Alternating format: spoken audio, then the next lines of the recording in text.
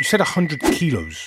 It's a lot of cocaine. 100 kilos is nothing. The kilo is 30,000, for example, euros or pound. It would be like 3 million pounds. There is people that does bigger. Why? Because they work with the right people to get it out. And who they work with? With the cops. I got arrested for the narco torpedo smuggling business, which it is. I attach a torpedo under a container boat full of coke, and it crossed the Atlantic till France, and then I extract it from France and I take it out. But I know all the big guys from Colombia, Panama, they're all friends of mine. We used to know each other when I was in prison in the West Indies back in the days, and they know me very well. How much did the police find? 500,000. And you said the police found your DNA on 100 kilos. There is a lot of my followers, they DM me and they tell me, Danny, you're a star. But I always answer that I'm not a star, I'm a legend. It's true, brother. What's going on, guys? This video is sponsored by Louis. Some of you know him on Insta as Loads, one of the best Instagram names, let me tell you that. Guys, Louis has been building online businesses for the last 5 to 10 years, and he has spent the last 5 years coaching others one-to-one on how to start businesses. Louis's got over 2,000 profitable testimonials, and guys, let me be honest with you, I wouldn't let someone sponsor the show who I didn't vouch for, so trust me, it's legit. Literally, just go send him a DM on Instagram, it's @Loads. All you got to do is say to him, I come from the Blue Tick Show, help me make some money. And I know most of these people out there scams, and there's plenty of people out there offering you millions and millions of pounds and stuff like that. Louis is one of the 1% who actually do it properly, legitly. You don't need nothing. All you literally need is a phone and Wi-Fi. Send him a message and leave the rest to him. Guys, and if you want to know why I'm sitting here pushing it so much, it's because realistically, doing a 9 to 5 ain't going to get you nowhere. And I know most people sit here and say this because they're getting some sort of commission for it and stuff like that, but I really ain't. I'm telling you as a good person, the host of the show, doing a 9 to 5 ain't going to get you nowhere.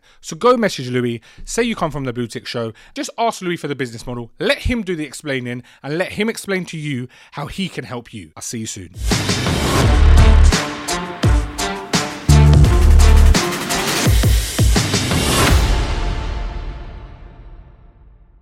What's going on, guys, and welcome back to the Blue Tick Show. Opposite me today, I've got Danny Hell's Kitchen. Cocaine smuggler, smuggled cocaine underwater. Welcome to the show. Thank you very much to invite me on your show. I'm very honored, Mikey. And I was looking for it. So now I'm here and we can share a nice conversation. You flew all the way from, where did you come from today? I flew all the way from France, Paris. Where was you in prison? I was in prison a couple of months ago. I just got freed not too long ago. Yeah, and I just got freed not too long ago for cocaine smuggling. But I was smuggling cocaine from underwater. So I'm going to explain you in some... Well, firstly, Danny, talk to me about you. Your upbringing, how, like, where you're from. Brother, I'm from a North African background. I'm Algerian. So shout out to all the Algerian community. The North African community, Tunisian, Moroccan, big shout out. So I was raised in Paris. Oh, nice. Okay, I was raised in a neighborhood only with Moroccans, right? And all those Moroccans, they were hashish traffickant, bringing hashish from Morocco because, you know, Morocco is the number one producer of hashish in the world. So I grown up in this environment, right? And then I did my life. I studied. I had my diplomas, I had my A-level, I went to universities, but at the same time, I was hustling and making some money, Doing what? Selling hash, selling hash in the streets. So this is what I was doing at first. And then after a while, I got involved into cocaine trafficking. How did you go from hash to cocaine? It's very simple. It's because I've been traveling a lot. So people contacted me and they told me, Danny, because I used to hang out a lot in the Caribbean, the French Caribbean, because us as French, we have the French Caribbean, Martinique, Guadeloupe. And I was hanging there and I had a lot of friends around there, and they tell me, okay, Danny, I have like 100 kilos of cocaine. I'd like to bring them to Europe. How can I do? And I said, maybe there is a solution. And from there, I start to think about it because I'm a diver, I'm a professional diver. And I said, maybe there is a solution. And from there, I start to think about the narco torpedo, how to attach loads of cocaine under a container boat. And it started like this. How many But it's a long story, bro. We're here. Don't worry. You're going to tell me the whole story. I want to hear it all. I'm here to say it. So I came from far to tell you my story. 100% you did. You caught an aeroplane just to come and tell the story for the viewers. True. I just arrived. And you said 100 kilos. It's a lot of cocaine. Honestly, without being pretentious, 100 kilos is nothing. Really? You know, because people they brings it by tons. What is the street value of 100 kilos? If we say the kilo is 30,000, for example, euros or pound, it will be like 3 million pounds. Wow. Something between 2 and 3 million pounds. But honestly, brother, without being pretentious, it's nothing. Because there is guys, they bring tons, 1,000 kilo, 2,000 kilos, which is big, but not that big, to be honest. You know. What? There's bigger? There is people that does bigger. Why? Because they work with the right people to get it out, and who they work with the cops. Yeah, no, 100%, 100%. You know, there's a lot of, a lot of people, a lot of corruption in this game, brother. When there is a lot of money, there is corruption. Did you experience any corruption with the police? I don't know if I have to say that. Yes, I did. I'm not gonna give you the whole details. Yes, I did, because when I was younger, people used to send me, because I didn't have money. When I was younger, I didn't have money, and some guys from my neighborhood, they tell me, okay, Danny, I'm gonna make you make some money. Okay, I say, okay, go to the Caribbean. We're gonna give you a bag, and you're gonna bring it back here to Europe. Okay. Yeah.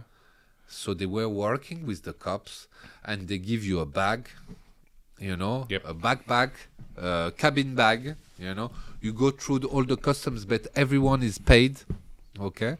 And you just arrive here, and sometimes the cops wait for you in the airport. Sometimes they don't, but you pass through, you go through, because everybody's paid, right? Yeah, of course. So it happens. It happens. That's the life. When you get that big... So when you arrived in France, for example, and then you pass the loads and they give you 60 or 70,000 euro, you are quite happy. Just for a little trip. Little 1 week you work, brother. Yeah, no, 100%. I understand it. But you've got a great story. Yes. Your story as well. You've told your story before. But I always say with every different host, the story comes out differently. I agree with you.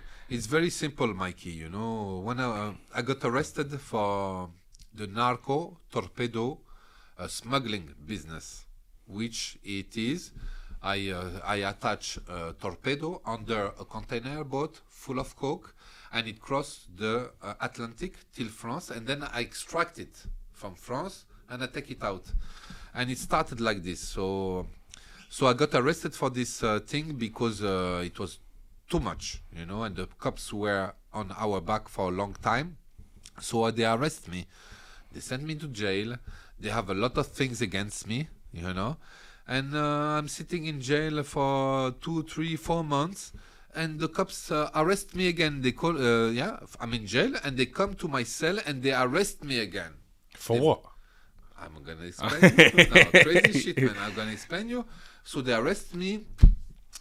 Arrive in their office called the central office. Is for the DEA, Wow.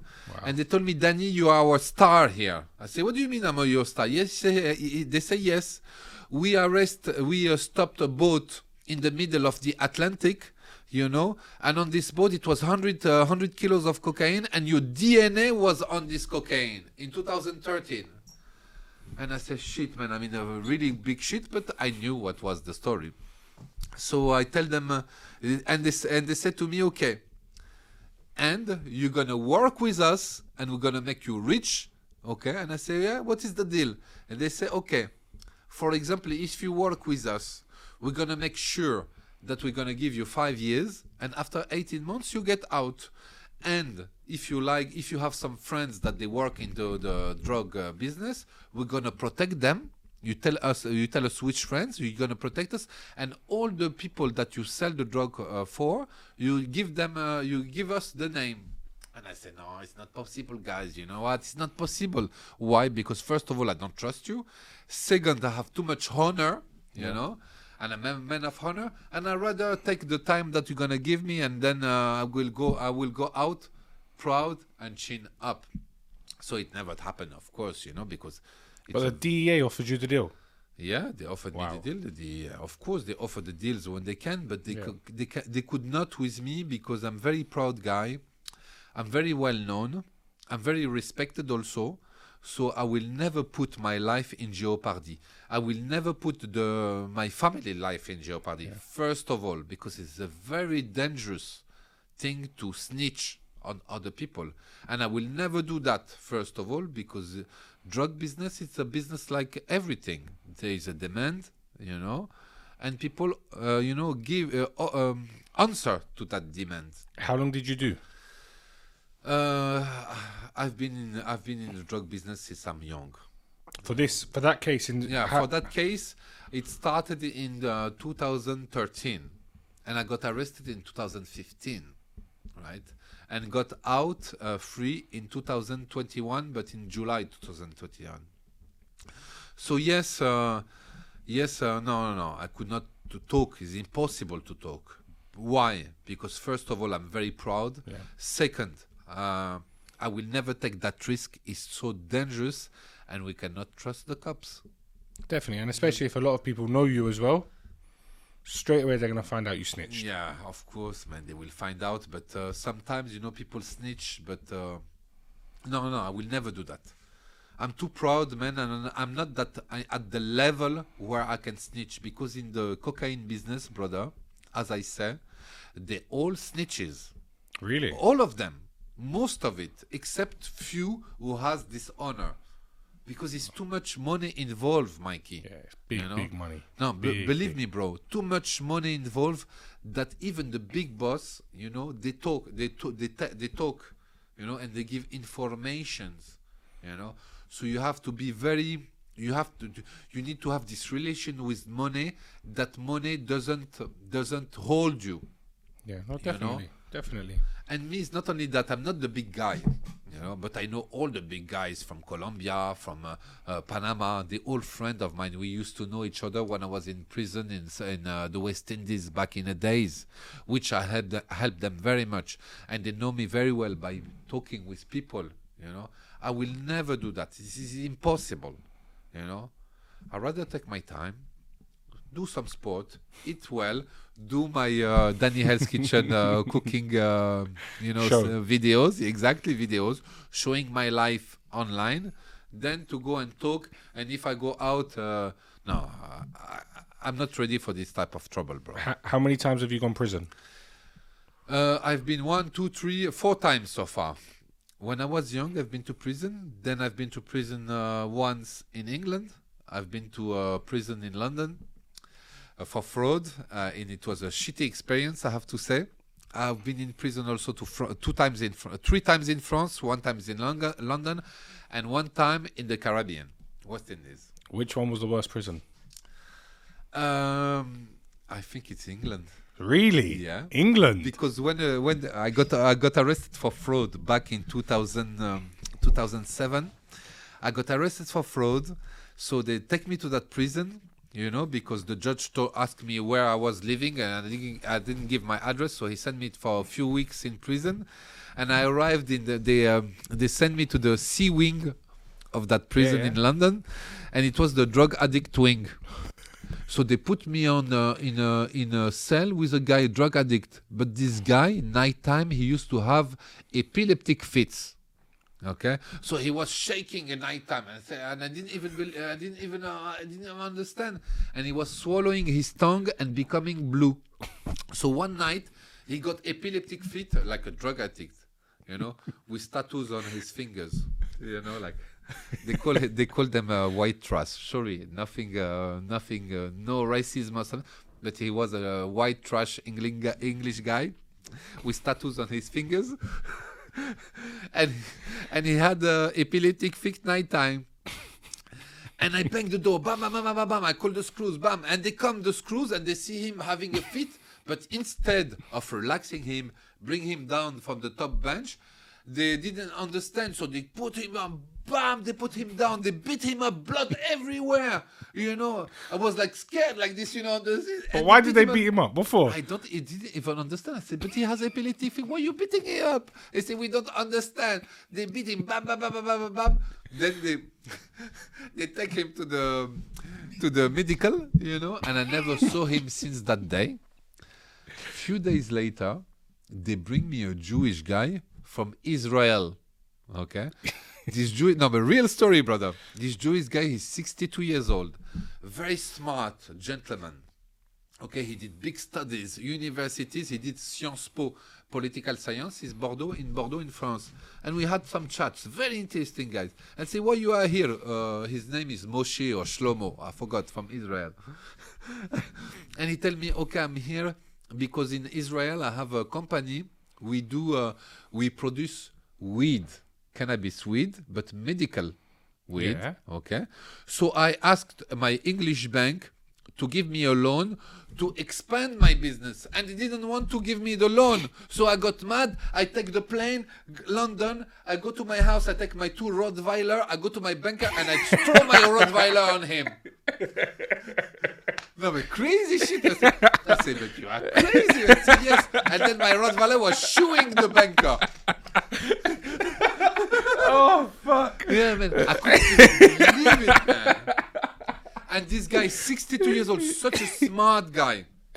The rabbi was coming to our cell almost every night to do the prayer, you know, the Jewish prayer with him, and to bring kosher food. So we used to have I was so happy. It's nice to be with a Jewish guy because the rabbi brings some nice food, you know, from outside. So that was the story. When I was in London, in prison in London. And okay, listen, one main story. Let's talk about the system in place for the torpedo. Yeah. How did you think of the idea? What was it like when you done it? It's very simple, brother. You know, it's very simple. You know, I was hanging in the Caribbean, and I was on a beach like this, you know. And on that beach, I met that beautiful girl. Beautiful with green eyes, like really beautiful girl with green eyes. And I chat her up and she tells me, okay, I say, where you from? She tells me I'm from Bolivia. And I say, where about in Bolivia? From Cochabamba. You know, Cochabamba is that place where they do all this cocaine shit, you know? Yeah. And you see it in the movie Scarface. Yeah. You know, where Mr. Sosa come from. And I say, Cochabamba, blah, blah, blah. And I say, what your dad is doing? She tells me, my dad he has a farm in Cochabamba and he makes cheese. And my mother, she's a Bolivian. And I said, cheese, you know? I said, I come to see you. After a month, I go there. And then it started there. People start to contact me and say, I'm Cochabamba, blah, blah, blah. Yeah, but how can we bring it back? How can we bring it to Europe? And I start to check on internet, you know, all those videos about the narco torpedo. And I say, I'm going to do narco torpedo. So the narco torpedo has been done before? It's been done before because it's a technique that has been used from the South American people and Mexican people to ship it to the west coast of America. Okay. So I wanted to use it to ship it from the French Caribbean to France and cross the Atlantics. Okay. So I've been thinking, I've seen what it is. I built a torpedo myself, 180 centimeters long, 50 centimeters of diameter, you know, and I tried to do it. So I built it, I put the coke inside, I dived, I tried it, I attached it, and I started like this. And it worked? The first time I've done it, I lost 40 kilos because it was the first time. I didn't even know how to attach it very well. And then I had a meeting with those guys from Colombia who are my friends. They are like brothers, okay? Because I helped them very well when I was back in the days in prison in the Caribbean. Yeah, so you know, so I had a meeting with them. He got lost, blah blah blah. Anyway, and then I say, narco torpedo is not easy because the torpedo itself is made out of metal and it's very heavy. Only the torpedo itself is almost 100 kilos. Then you put 50 kilos, is 150 kilos. So you have all your gear, your diving gear, your bottles, the torpedo, even though I'm with a friend to help me. It's not going to make it. So then I thought about another solution. I thought about the fish net. So I said, I'm going to build a fish net. And then we're going to put the cocaine in a plastic bag, air seal it, you know, and we're gonna spray it with that a product called Super Ever Dry. You spray it and there is no water that comes inside. It's a very expensive product. It's 300 pound, 100 milliliter. Wow. Well, we spray it like this, water don't come in, seal it, put it in the bag, and I built special cables to attach them on the lateral engines of the container boat. Okay, and then I dive with my friend, with all the cables on me, with the bag of cocaine, attach it under the container boat, and it crossed the Atlantics. And me, I take my flight ticket and I go back to France. I set up an operation to the port of arrival, you know, to extract that bag full of coke. But how did you set up the operation? It's very simple, actually. Okay, very simple. You know, when there is a software, it's called vessel tracking. You know when the vessel will come to the port. You have some friends.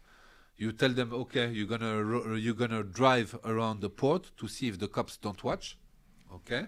And on a strategic points, and you just drop me just in front of the port. You know, the port is on the opposite side. I watch it arriving. When it comes, it parks. The engine stops. I dive. And you only nighttime. I do it only nighttime, and I dive. I go inside and I take it out. And what's the most amount of kilos you've done? 50 kilos. Because you can't do too much as well. You can do as much as you want, as long as it stays under the boat. Yeah, you can do whatever. But the problem is that after few hundred kilos, the cops got on my back, and then they didn't leave me. They followed me everywhere. How many hundreds of kilos do you reckon you've done in total? I cannot answer that question, but I've done a little bit. Okay. Okay. And at this time, 1 kilo of coke was in euros, 30,000 euro the kilo, which is 30 more or less 30,000 pounds the kilo. And back in the days, you could buy the kilo for $1,000. Yeah. Wow. Because the cocaine, you don't buy it in Colombia straight away like this. No. Okay. So the Colombians, they don't have their laboratories in Colombia anymore. They have their laboratories in Peru. Okay. And what was my job back in the days is to check the cocaine, the quality of the cocaine when it comes out of the laboratory. So I had to go to Peru, to go on a donkey, go in the mountain, get into this laboratory in the middle of jungle, and check the stamps, check the quality. I had all the equipment to check the quality and to make sure that this cocaine goes from Peru, cross Panama, and arrive in the Caribbean. And when it arrives in the Caribbean, that's my job to make it cross the Atlantic to Europe. So when you was doing the torpedo, what was you getting paid? Because of course the cocaine wasn't yours, was it? How I got paid? First of all, I wasn't the only diver. Oh, there was more of you. I had another diver with me. And the diver that was with me, I said, okay, you're going to work with me and I pay you 40,000 to attach it, 40,000 pounds to attach it and extract it. Okay? Big money, man. So that was the money for the divers. Okay. Me, I don't talk about money because I'm in contact with the big boss from Colombia. Okay. And they will pay me later.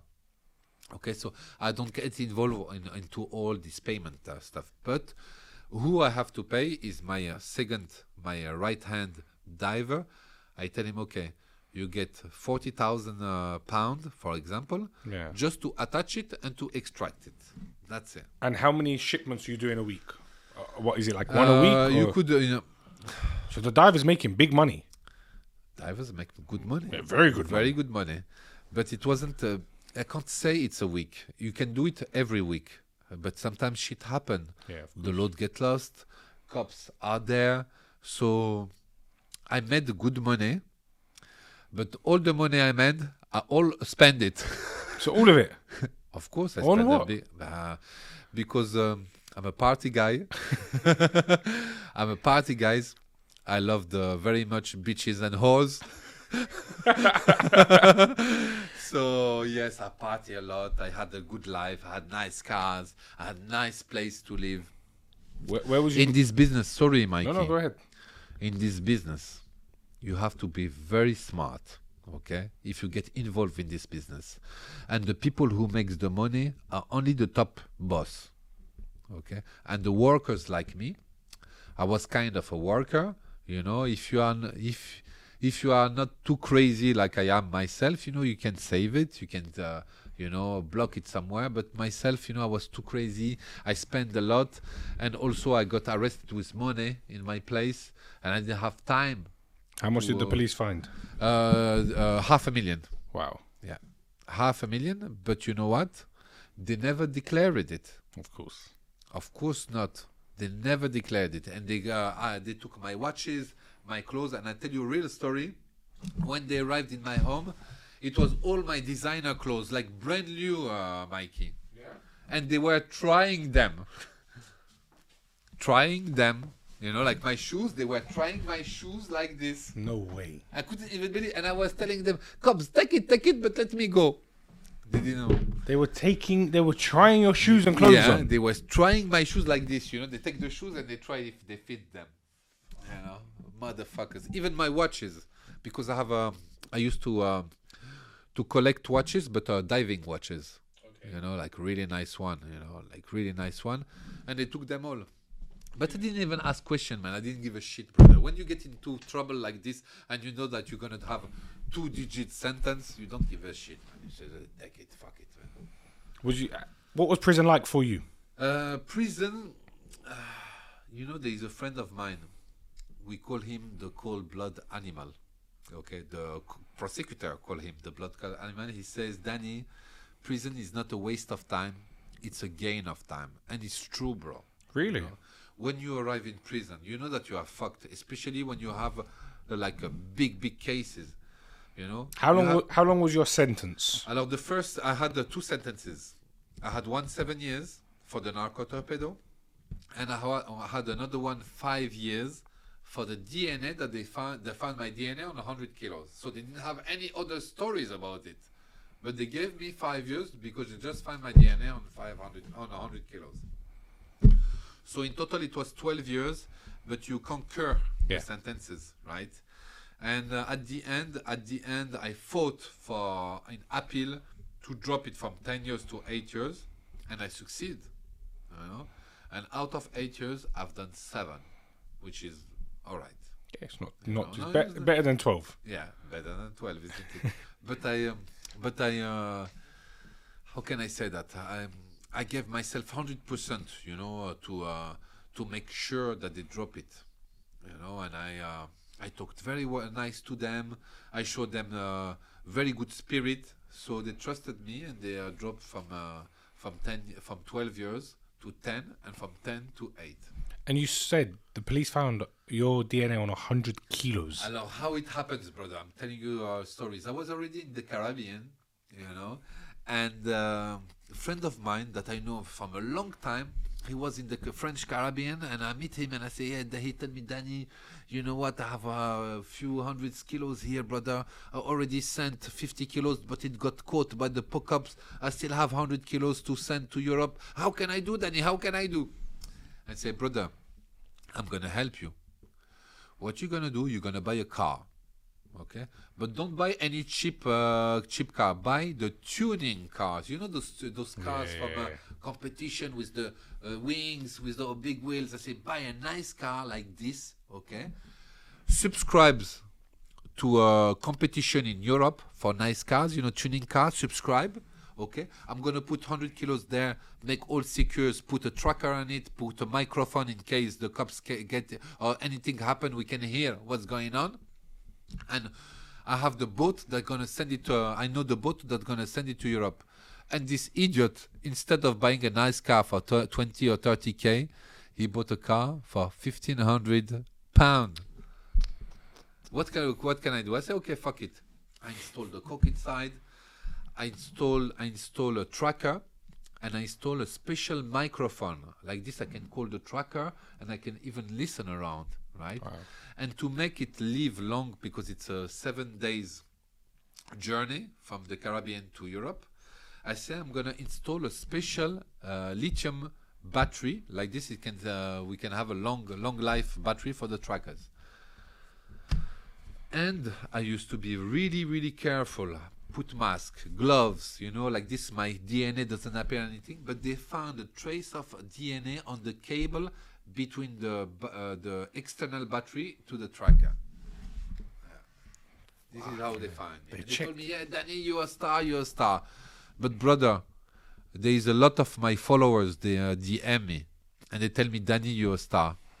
But I always answer that, I'm not a star, I'm a legend. It's true, brother. Yeah, it's true, because since I was doing food online, for myself, I influenced a lot of people that they start to do cooking in the showing their videos of cooking in their cell. No, listen. So, yes, you're a very smart man.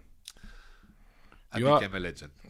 Sorry, you're a smart legend. I accept your apologies. It's because, and I know whether you want to admit it or not. I understand there's cameras and obviously police, but this is probably 10% of your life.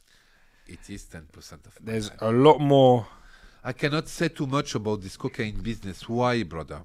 Because it's very dangerous. I will not drop names. No, first you can of never. all, I will not blame anyone.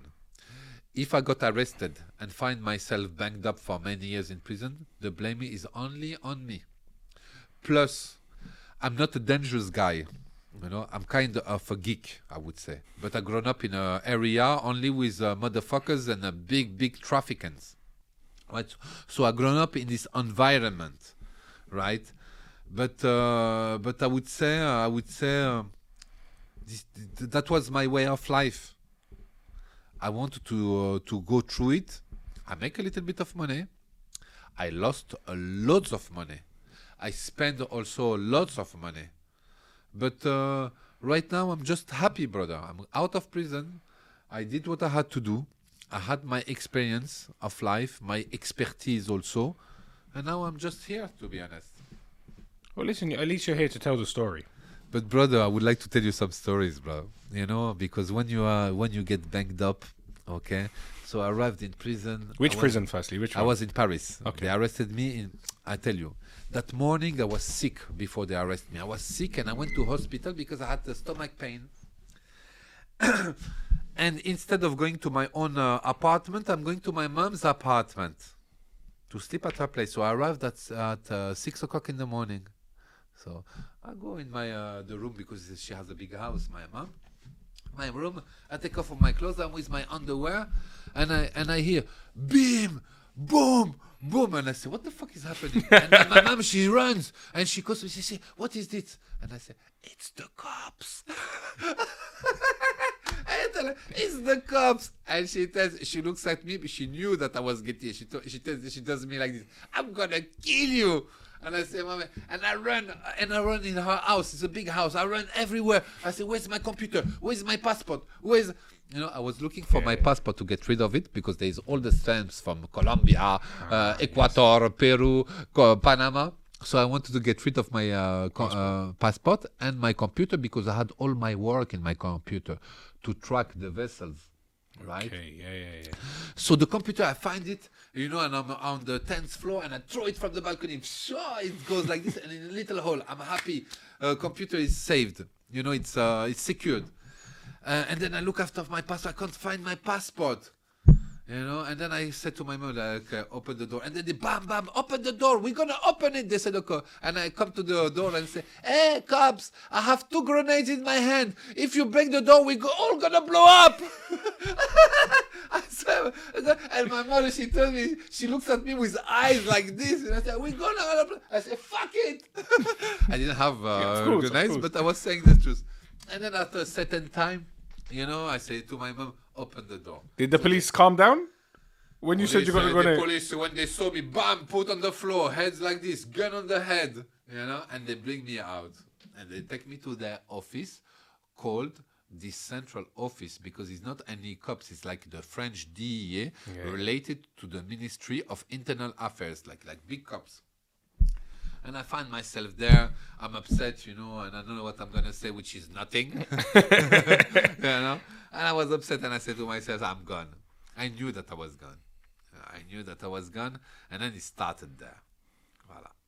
That's the story so far when I got arrested. And then after, what happened? I'm in prison. After 4 months on remand, they arrest me again for that DNA stuff. For the DNA, the guy in front of me, the police, he proposed me a deal. He told me, Danny, do you like money? I say, what the fuck, man? You ask me this question. Of course I like money, man. What the fuck? He said, okay, we propose you some business. Okay, we're gonna make sure you get 5 years sentence. We're gonna make you free after 18 months. Okay, you can work and do all your drug trafficking business. If you have friends that you like, we can protect them, but you give us the name to the people that you sell the coke for. They're chatting shit over here. And me, I said, okay, guys, I am Algerian, okay, and I'm from a family of resistance that they fought for the independence of Algeria. In my idea, it's impossible I work with you guys. It's impossible. You know, I'm too proud. First of all, because of my background. Second of all, because, you know, it's too dangerous. You know, I'm going to get killed because of you. And I will never do that. I'd rather do 10, 20, 30 years, have my chin up and get out, free. I know that my people outside, my friends outside, they're going to help my family. But I will never be ashamed of being a snitch, or making some other people in the shit. You know? And never, brother. This video is sponsored by Cranbrook Law, an award-winning immigration law firm. Their talented solicitors can help when any struggles arise regarding immigration law. They can help get you the visas they need. They can help get you the staff you need from any other countries. As you can see, the website is on the screen right now. So if you need anything to do with immigration law, message Cranbrook Law and let them help you. Whether you're looking to obtain a sponsor license, receive advice and guidance in relation to compliance and our civil penalties, or take advantage of our know-how and experience across a broad range of business visas, our talented and dynamic immigration lawyers are available to speak to you. Telephone numbers on the screen, emails on the screen, and hit the link in the bio if you need any help. It was the French police who arrested you? Yeah, of course, the French police. And when they arrested you, how much did they say you imported? They accused me of importing hundreds of kilos. But Hundreds? But they didn't have the proof of it. You know, you need proofs. Did they have any proof? They caught nothing. The only thing they caught... So how did they charge you? I'm going to explain you. The only thing they caught, because I was already working on that narco torpedo, you know, and when I switched from the narco torpedo itself, because it's too heavy, you know, it's too much logistics, to the fishnet, then they got into that game, you know. And I was already in Spain to extract a fishnet from Spain, from south of Spain. And then I found on my computer, and I said, no, I couldn't even get to the port to extract it. It was like I had some troubles. I said, okay, no problem. I talked to my other diver. I said, let's go to Marseille. We're going to extract it there. And during my time driving to Marseille, I arrived in Marseille, you know, but I checked the tracking vessel. I said, but they stopped the boat in another place in Toulon. The engine of the boat stopped, you know, for a few hours. I don't understand. I say, no, don't worry. I say there is something happen. So when the boat arrived, I drive, but I have seen nothing under the boat. I say, where's all the cables? Where are all these things that I attach? Where everything? And my friend say, yeah, it got lost in sea. I say, it's impossible. So what happened? Because they were on my back for a while. They stopped it in Toulon. They took the container boat outside of the water, and they find all this setup that I've done with 50 kilos.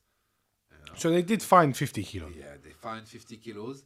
And they said that it was more and they cut a little bit of that fishnet, and they say, yeah, but it got lost at sea.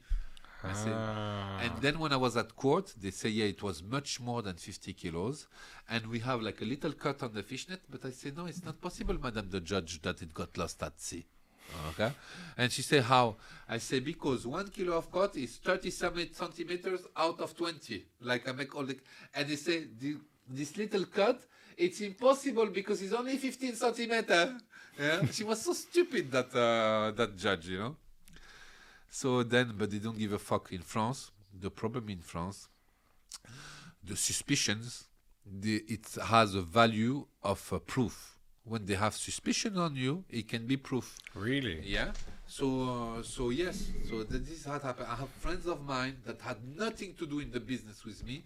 They got 9 years in my case, and they had nothing to do. It's just because they are kind of guys. You know, that they were suspicious of them, and they were looking for them for years. They say, okay, he's with Danny, we give him 9 years. Brother, really, bro, really. In France, they have no proof against you. If they have suspicions, they're gonna can fuck you up big time. Wow. So if they want to fuck you, they can fuck you anyway. Anyway, this is the French system. It's not like you, the Anglo-Saxons, English, American system, where you can bring the proof that you have nothing to do with it, and you can fight it in a court. Wow. So in France, they don't give a shit. If they have an ID, plus they get influenced by the cops, you're done. And voila quoi. But in the court, man, we had some fun, man. I'm telling you, I had some fun. I was laughing, you know. They were saying, I was laughing, to be honest. I was laughing because I knew that I will get 7 years from that thing. I knew it from the timing. It was a 1 month trial. I went there only 3 times. Just when I talked, introduced myself, and then I just never been there. Did they say you was the head of the operation? They said that I was in charge of the logistics, all the transports.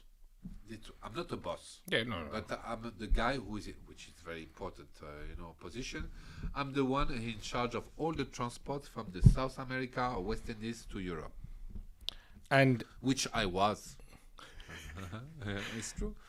And but why was you so good at doing stuff like that? Why I was so good? Because you know, I just had the idea, and sometimes, you know, you hang out with people, with powerful people, with money, you know, and when you have an idea, they invest on your ideas to develop it. Okay, so I had some people from Colombia who has money and tell me, okay, Danny, develop your ideas. You have the funds and make it happen. So when I came with that idea of a narco torpedo, they say, okay, no problem. You have the funds. Okay, develop it. How much is gonna cost? See this and that. I need men, because you need men also when you're in the Caribbean. You cannot do it with yourself. So you have to bring men, your guys from Europe, you know, set up operation, rent places, get some cars. But if when you was making it work, you was making them a lot of money. So they didn't care investing in you. Yeah, we were making a lot of money, so they were very happy, you know. But when there is a loss, it's a big problem. The first loss is not a big problem. Okay, it stressed me out for sure, but it's not a big problem because shit happened, you know. But after, you know, if you lose it, someone has to pay for it, and it's very dangerous because you can get killed. And as I say often, I'd rather be alive in prison than dead outside. Yeah. You know? So this is how it is. But at the same time, people knows me. I'm a very honest guy, to be honest, Brother Mikey. I don't lie.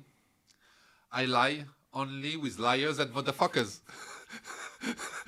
Yeah, no, I get that. Listen. No, it's true, brother. No, it's 100%. True. I lie only with liars and motherfuckers. And it's full of motherfuckers outside, bro. And since I got out of prison, you know, because in prison you have to keep your word, you know. It's very important for anything, you know, for anything. And since I got out of prison, I would say, I'm not going to say prison was better, but, you know, the state of mind of prison people was better than the state of mind of prison people outside, you know, because they took a lot of shit here outside. And I tried to get back, to get some money back, I don't know if I can say that here, I find myself in some situation to get my money back, like very dangerous situation. So I just forgot about it, man. I said, this is not for me anymore, bro. When you come out, did any of the big bosses contact you? Yeah, one of the big boss, my Colombian brother, he's a brother.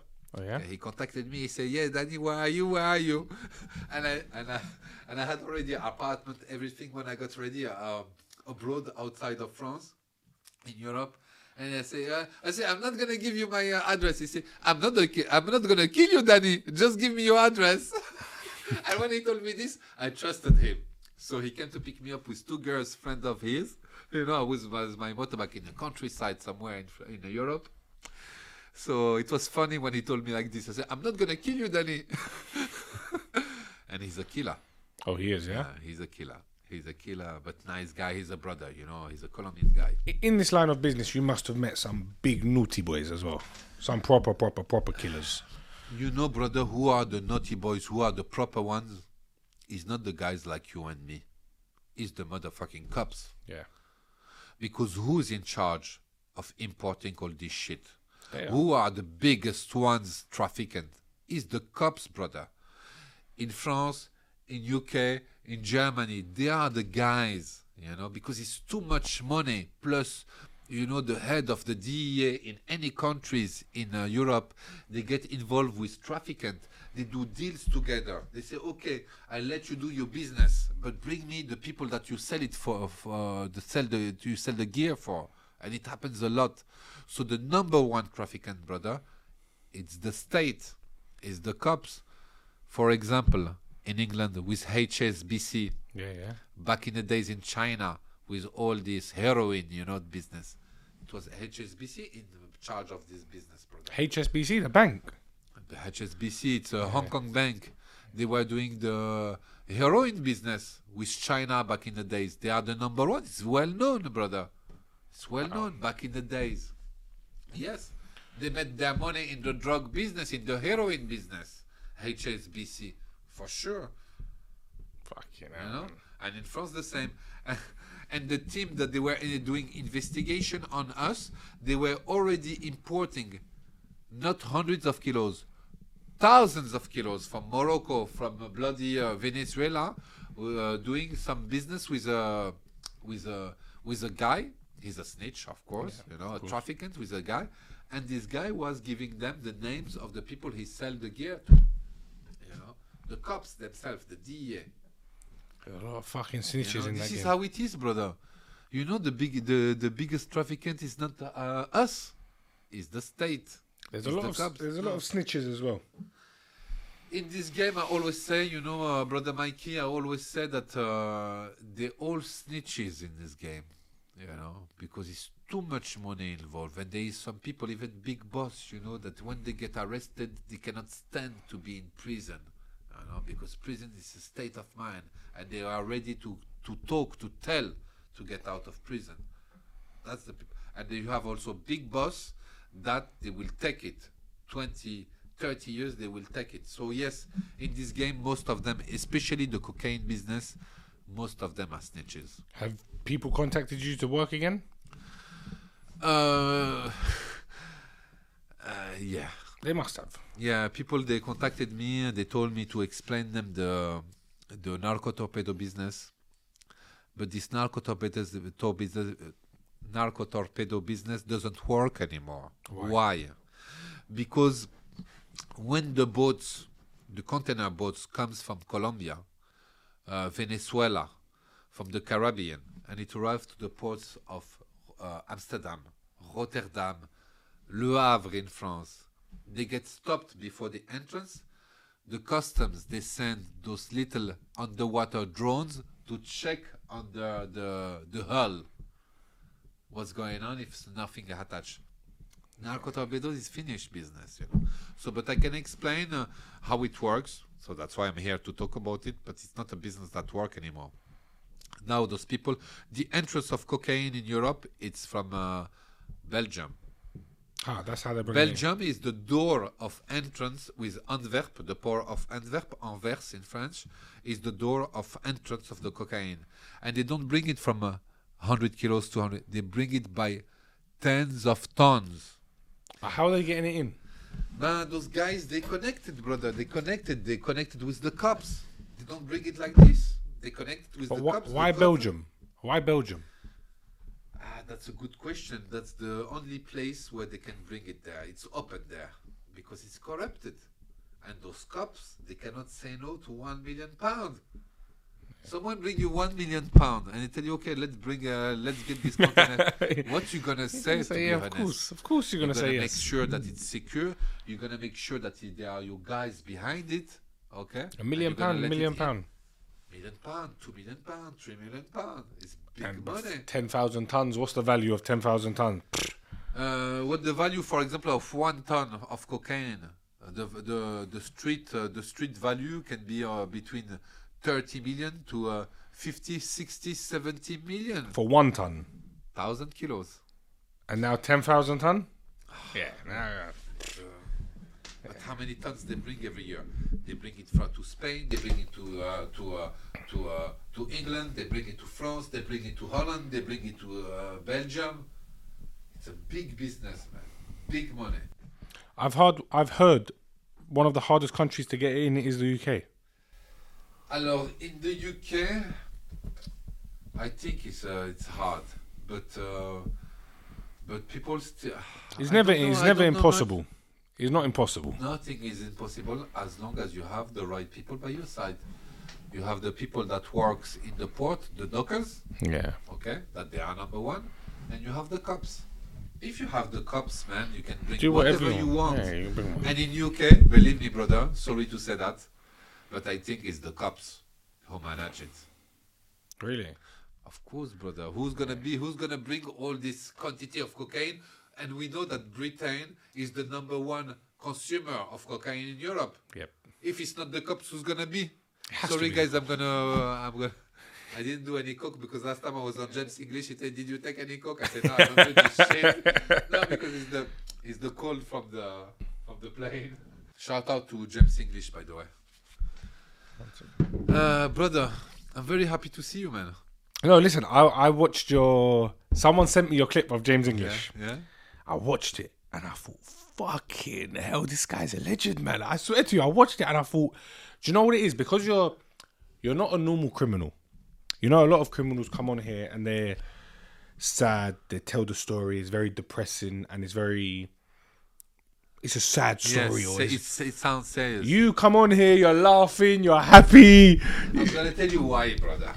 Okay? Because first of all, I don't take myself seriously. Second, I'm very humble. Okay? I know where I come from. I know what I'm capable of. Okay?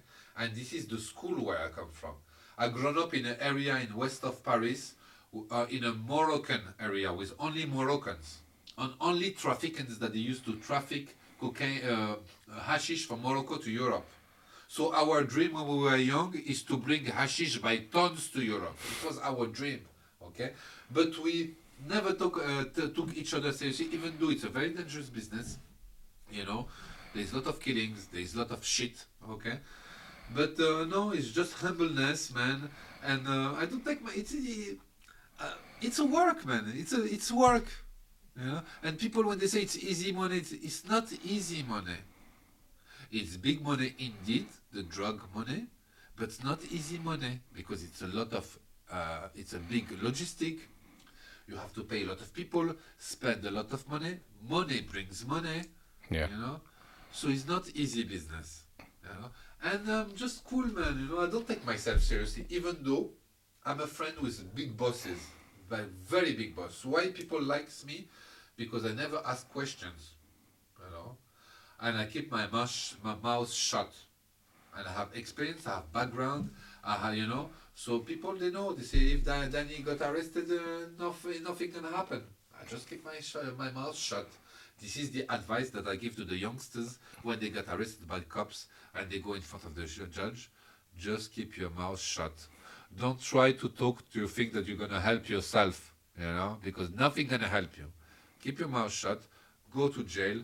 Do your time, and then when they ask you to come again, you're gonna be with your lawyer. You're gonna have like more advice. Preparation. That's it. So what's next for Danny now? Next for Danny, it's very simple, brother. You know, I've been free for the past 24 months. How has it been? It was great, man.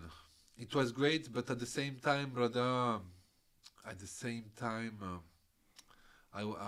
a son. Yeah. You know, and I'm not in a good relationship with the mom. How old is your son? My son is 11. He's a great boy. You know, he speaks Turk. Really? Yeah, he speaks Turk. He's from Central Asia, you know, Central Asia, Kyrgyzstan, Yeah. Uzbekistan. They speak Turk. Yeah. This is the origin of Turkish language, right? Mongols, you know. Nice Mongol boy. He lives in the UK or He lives in France now. He speaks nice. Russians, you know. They are Russian speakers, you know. In Central Asia, they are Uzbekistan, they are Russian speakers, but they speak Turk, which is their origin language. Yeah. And I'm not in a good relation with the mom. She doesn't want me to see my boy. Okay, I'm not gonna blame her because the blame is on me. Okay, I haven't been a good man, you know, as a husband, I have to say. But I've done what I had to do. But voila, I just want to have my son back, look after him, take him with me around, traveling, which I've done since I got out. He was a lot of with me, but lately I don't see him actually. And this is it's just I want to do, brother. I just want to, do my life, look after my boy, teach him boxing because I love boxing. I love judo also. You are MMA fighter, so I've done judo for 10 years. Maybe you and me, we can do body to body. You also said about your podcast. And yes. Is your off camera now? Is your channel up? Alors, can I tell you something, Mikey, brother? Since I had that podcast with James English, you know, loads of people contacted me. Yeah.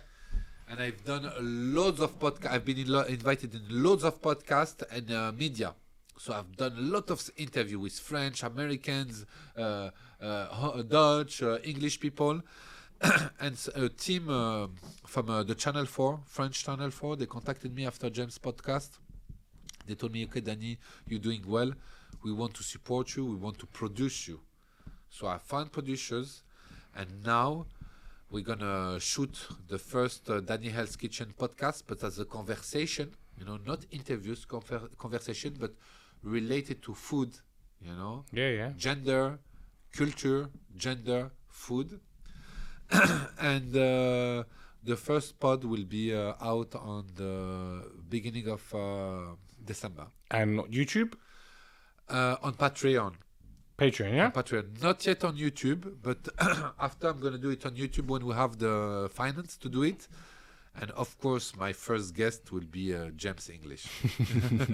Because he has lots of things to say and he's such a great guy. Of course, James, very good guy. Yeah. Send me the link as well for the Patreon. We'll put in the bio. So when the viewers are watching it, if you want to go and show support to Danny, go down, click the link. But it's not finished, my brother Mikey. It will be a season one with different guests, okay? Yeah. But season 2, I will make it on YouTube, but it will be called Reverse Podcast, which means I will have a conversation with all the people who invited me on their podcast, which, like you. So you're going to be my guest on the season 2, Danny Hell's Kitchen Reverse Podcast, to see what you have to tell me. But I'm going to squeeze you. Squeeze me, no problem at all. One thing I've realized about you as well, you're very passionate about food. Alors, brother, I tell you, when I was in prison, you know. Because, you know, sorry to interrupt, you know when I went on your Instagram, I wasn't sure if you were still in prison or not. Yeah. I was confused. I was looking at it, I was like, because I had my PA, she messaged you first. I'm looking, I'm thinking, I phoned her, I said, he's still in prison. And she says, no, I said, look at his story, he's in prison. No, because I put old stories for the new followers. But brother, I tell you, I was already banked up, you know. I was banked up in January 2015. And then a few months later, I started Danny Hell's Kitchen. I put all my videos of me cooking. And in prison, you have shitty foods, right? But you have also the canteen, so you can order some nice food. Plus us in France, we have the chance, and the people from prison, the guards, they are very corrupted, to bring things from outside, you know. So I was organizing to bring merguez, halal food, spices, strawberries from outside when my girlfriends come to visit me. Yeah. Okay. So I started like this to show all my luxury food and cooking in prison. It started like this, you know. And so that's why a lot of podcasts, food podcasts, very famous, like the Racist Sandwich from New York, they contacted me. Really? And they wanted to say, yeah, but how do you do that? And I explained them. I explained, okay, we have already some food that we can buy from prison, but because I needed some spices, extra spices, I needed some extra halal meat, you know, I needed someone when he comes to visit me, that day of visit, it's a big organization, you know, and I can get things inside by paying the guard. Where did you learn to cook? I always been, I always knew how to cook. I always knew because I've been living by myself since a young age. Plus my mom, she gives me advice. Plus YouTube. YouTube helps a lot. So yes, I've done that. Danny Hell's Kitchen, because I've always been passionate about this guy who does Hell's Kitchen. What's his name? Gordon Ramsay. Yeah. You know? But Gordon Ramsay, you never contacted me. You know that the Hell's Kitchen with a Z, it's me, the real one. I think he was scared. You reckon, yeah? I think he thought, let me not contact this guy. So contact me, Gordon, when you have time. You should make it one of your challenges one day to get Gordon Ramsay on your show. I'd like that, but does he has the guts to do it? Maybe not. I doubt. But let me tell you a story. I had so many people, you know, because the first 18 months of my sentence, I used to share cell with other inmates, you know. Was you allowed a phone inside? Pardon? A mobile phone? Was you allowed one? No, you're not allowed. Oh, you want to? I don't know. it's In invited, French, maybe it's different. No, you're not allowed. You just get it from the black market, or you Yeah. make sure that you pay the guards to bring it in. In any prison, it's illegal. And for the first 18 months of my sentence, I always had a cellmate, you know, and they used to change all the time. I knew that I will stay like in prison for a very long time. And I was with really two nice cellmates. We call them shout out to Gattuso, shout out to La Pizza. One named Gattuso and the other one La Pizza. We call him La Pizza. He's an Italian guy. Nice lads. And then they left, you know, one got free, one got to the other block, you know. And I was waiting for a new cellmate. And they bring me a 52 years old Syrian guy from Syria. Yeah. But he's from France, you know, a Syrian guy, but he's in France. He has his business in France. He has his mortgage in France. He has his family in France, married with a French woman. Everything all right for him. Okay? But his problem, he was involved with some guys from Daesh. Where's that? ISIS, Oh, fuck, yeah. ISIS, like terrorists, ISIS, Daesh people, you know. He had nothing to do with this business, but he got involved in this shit. And when it comes to terrorism in France, they arrest everyone, and then they do the Investigation. But they arrest everyone, and for sure, when they arrest you, stay 2 years in jail, even though you are not guilty. So himself. Oh my God! He arrived, you know. Okay, I say 52 years. I say okay. I'm not gonna say his name. Okay, welcome, brother. I give you the lower bench because you're older than me. I take the top one. I hope he's speaking Arabic. I say, you're gonna teach me Arabic. I was so happy, you know. Say, yeah, brother. Don't worry. I cook. I clean. No one gonna fuck with you. You're protected. No one gonna bother you. You are protected. Just think about your case. Get yourself out of all this shit. Eat shit, eat shit, make a little bit of exercise, and don't get bothered. And he was crying every day. If I tell you crying every day, he had nothing. He was not guilty, you know. He was innocent, but he got involved in some terrorist shit, and he was crying every day. Imagine when you are banged up already and you have someone like over 50 and crying. Proper crying, like like this, bro. Like this, brother. And what? I'm gonna say some dirty stuff, brother, but I like to say it. And one day it's 7 o'clock in the morning, and he cries in the morning, and he said, "Danny," he wakes me up in the morning. He stayed on with me 1 month and 10 days. It was Ramadan 2017 or 2016, I forgot. And he wakes me up, at 7 o'clock in the morning. He said, Danny, he was with his underwear, his balls hanging. He was crazy, man. Sorry, it's true. And I say, well, what the fuck? Whatever your name. What the fuck? He said, Danny, the toilets are blocked. I said, what the fuck are blocked? Because the prison, they give to the inmates the pills, the anti-anxiolytics. The pills, like antidepressing pills to make them down. And when you take those pills, it makes the people need to go toilet more. Not toilet, constipated. Yeah, constipated. Yes. Voila. It makes because it's the pills, the chemical stuff. And then he tells me, the toilet is blocked. And so he went to shit, sorry, and it was a hard shit that blocked the toilet. And I wake up and get down and say, boil some water and put boiling water in it. And I showed him full olive oil. I said, thank you, Danny. And during the day, he was crying. He said, Danny, what can I do to forget? And I said, listen, sit down. I'm going to tell you what you're going to do because I had enough. I say, you're going to write to the warden. There is a special policy here in this prison. They built a secret hospital in the basement of the prison, okay? And there has a new thing, it's called the artificial coma. They give you a jab, you freeze, and during your time in prison, they unfreeze you and you get out and you forget about everything. So write to the warden that you want to be part of this project, the artificial coma. 2 days later, the warden calls me. He calls me, I go to the office and say, what the fuck is this? I say, I have nothing to do with it. And he was writing to everyone, I want to be part of the artificial coma. So then I told him, listen, write down to the warden also that you want to do horse riding, that you want to be part of the swimming pool. And he's doing it. Yeah, and he was writing to everyone. Man, I had enough, man. brother, when someone cries every day, it's true, man. It hits your head, man. Fuck, you're actually so funny. I had some laugh. Honestly. Don't say I had some laugh. And after 1 month and 10 days, I just told him to fuck off. And he fuck off. Well, how did then they put me by myself. Wait, how did you tell him to fuck off? I just tell him to fuck off, I just tell him to fuck off, and he left. And you know what? I had enough to be by myself. But listen, brother, it's true story. I've done so many times in the hole. The segregation. The segregation. The punishment cell. I've done more than 260 days in the hole. And now I had enough. And when you go to the hole, there is a special court, a trial. They trial you, but inside the prison.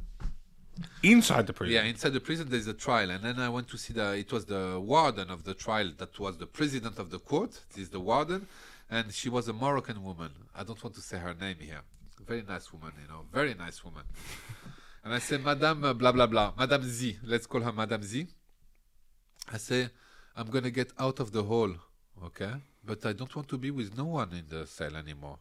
She told me, no, it's overcrowded. We're going to bring you 1 or 2 other cellmates. I say, it's impossible. 1 or 2? Yeah, because sometimes we are 3 in a cell. Yeah, it's happened. I've been 3 in a cell, but only with brothers. So then I had enough of that place where I was in Paris, brother Mikey. I had enough because it was in 2018, July 2018, and I had still on a suspended sentence 30 days of hole to do. So I had to do... Why was you going in the hole? What was you doing? Man, I was too aggressive. Honestly, brother, at the beginning of my sentence, I didn't accept it. I didn't accept it. My body didn't accept it. I was so aggressive towards everyone, and especially towards the guards. I was so aggressive.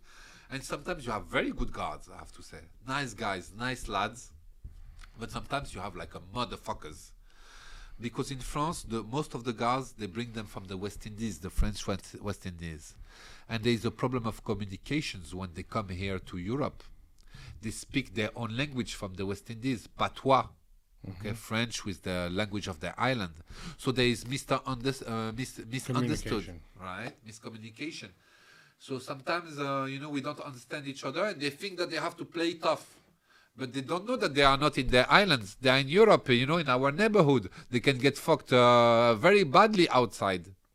So I had a lot of argument with motherfuckers like this, you know. And once a guy, you know, he was so rude to me. I will always remember, so rude. He treated me like piece of shit, and I felt like a piece of. And I was so mad. I grabbed him from his neck, you know, and he was doing like this.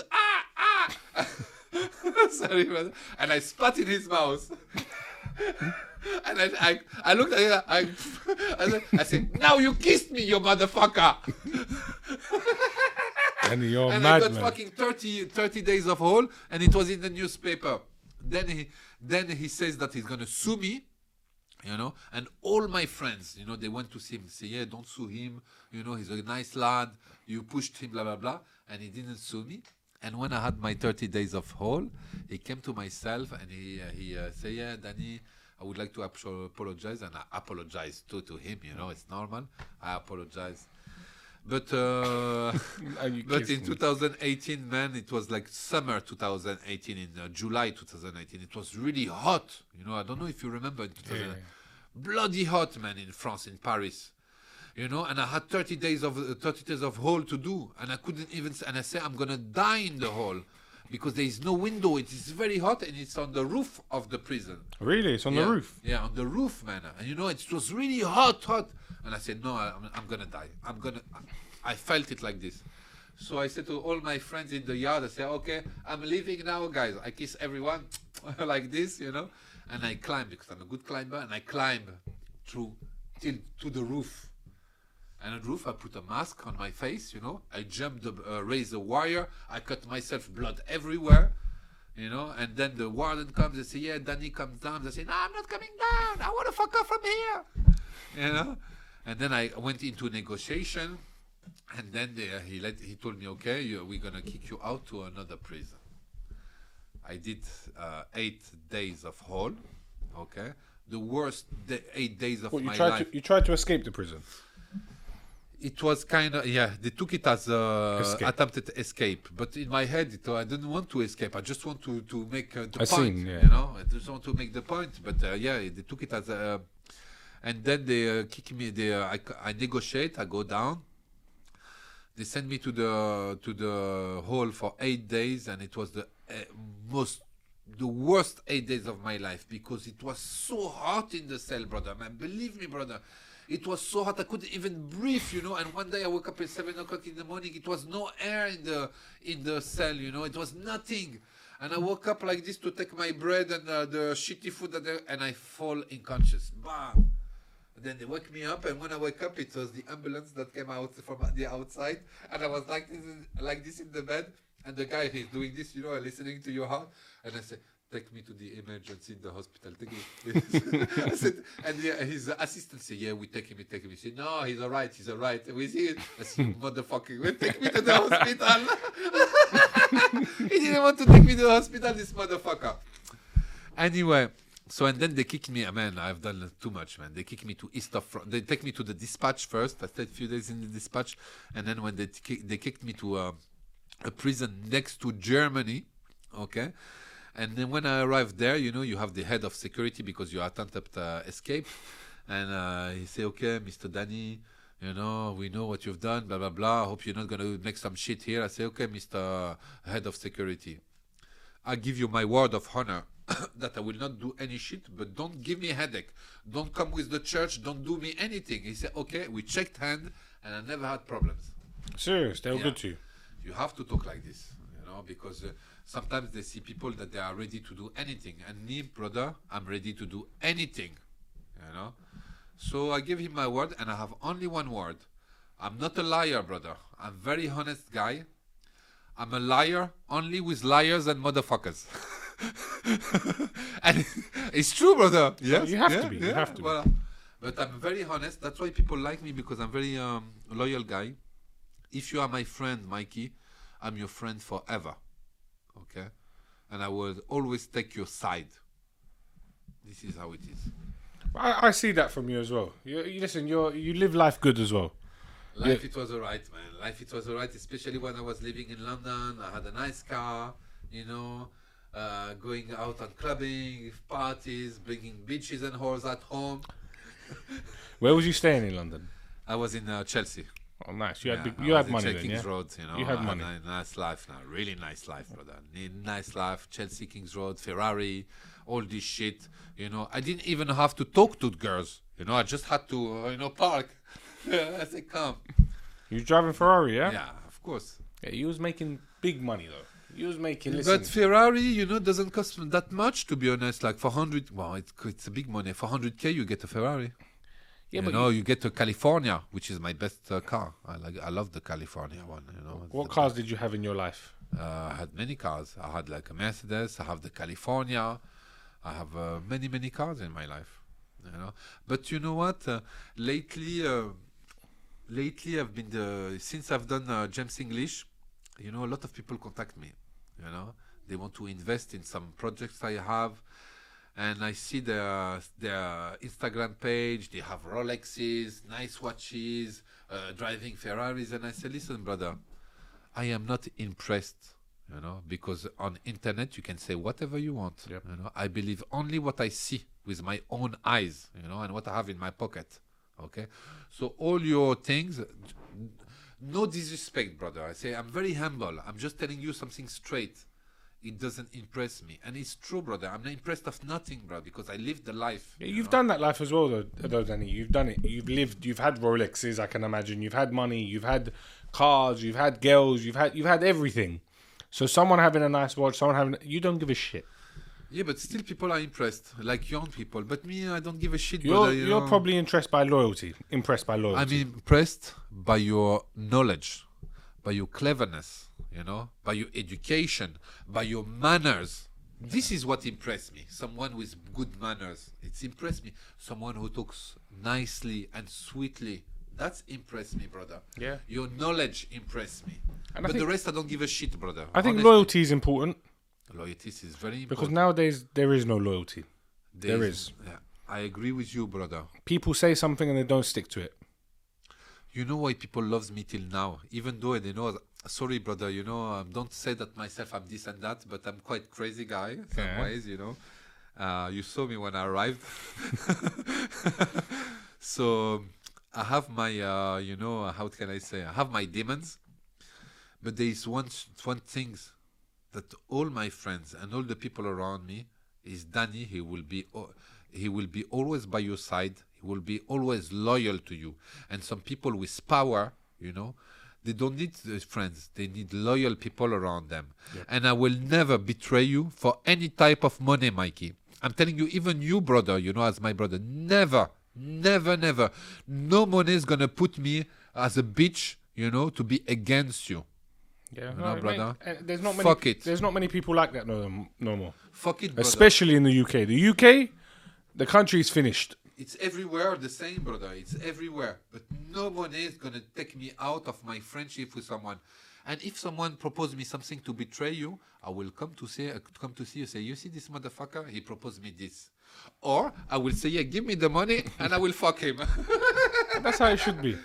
But I will tell you still, because it's not fair, brother. It's not fair. And sorry, brother.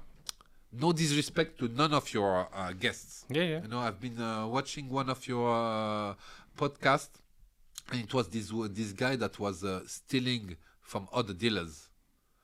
What did he look like? He was a black guy. Okay, yes. Yeah, you remember? Yeah. He was robbing other traffickants and dealers. This is something, that I disagree with it, bro. I know that is in France also. You have those teams. They rob other dealers and people who... But brother, a dealer, he tried to make himself, man. You know what? It's already difficult for him. He has the cops. He has the motherfuckers like you. He has all of these things. And you're going to rob the money from him that he worked hard for this shit. And some of my friends, they say those people, they don't end up very well. I don't want to say too much about it. But bro, this is not right, man. Everyone has a... How can I word it? Everyone likes to do their own things. Yeah. And for me, I'm happy. I'm the host. I want the stories. But I agree, sometimes it's not good. There's too much struggle going on in the world. Especially as a drug dealer, as anything, they've got to worry about police. They've got to worry about this. They've got to worry about that. Imagine you have to worry about someone from the hood that is going to fuck you up. No, man, it's not right. And they don't end up very well, most of them. Honestly, they don't end up very, very well. So voilà quoi. This is the thing. So that's why me, I'm not envious of no one. Okay, I'm very happy to people that they make their things. Very happy. I'm not envious. I'm very humble. People propose me to do so, to get into the drug business. Yeah. But I refuse, bro. Why do you refuse? I refuse. It's very simple. If I get arrested, first of all, I trust no one. No one at all. Outside of my family, I trust no one because they're all snitches. Okay? This is how I take it. Second, if I get arrested in France, for example, doing some drug trafficking in France, I get 20 years minimum, and out of these 20 years, they're gonna give me 2/3. So I'm gonna have to do 14 years minimum. Is that because you've already been? Et voilà. So I will never do that, man. Fuck. And I used to say that if I get arrested again, which I will not because I'm not getting involved in this shit. Okay. I'd rather die, brother. Yeah, and I tell you, I'd rather die. If the cops come and arrest me wherever, I have weapons in my head. I'm ready to go to war with them. And they kill me instead of doing 14 years because 14 it's not my is age. a long time, man. It's It's too a long time, man. 14 years. It's a long time. No, I'm not ready to do that. However, now since you and since James English, I think that I'm getting the next level because of you, brother, also. And I'm starting my own podcast and see where it's gonna take me.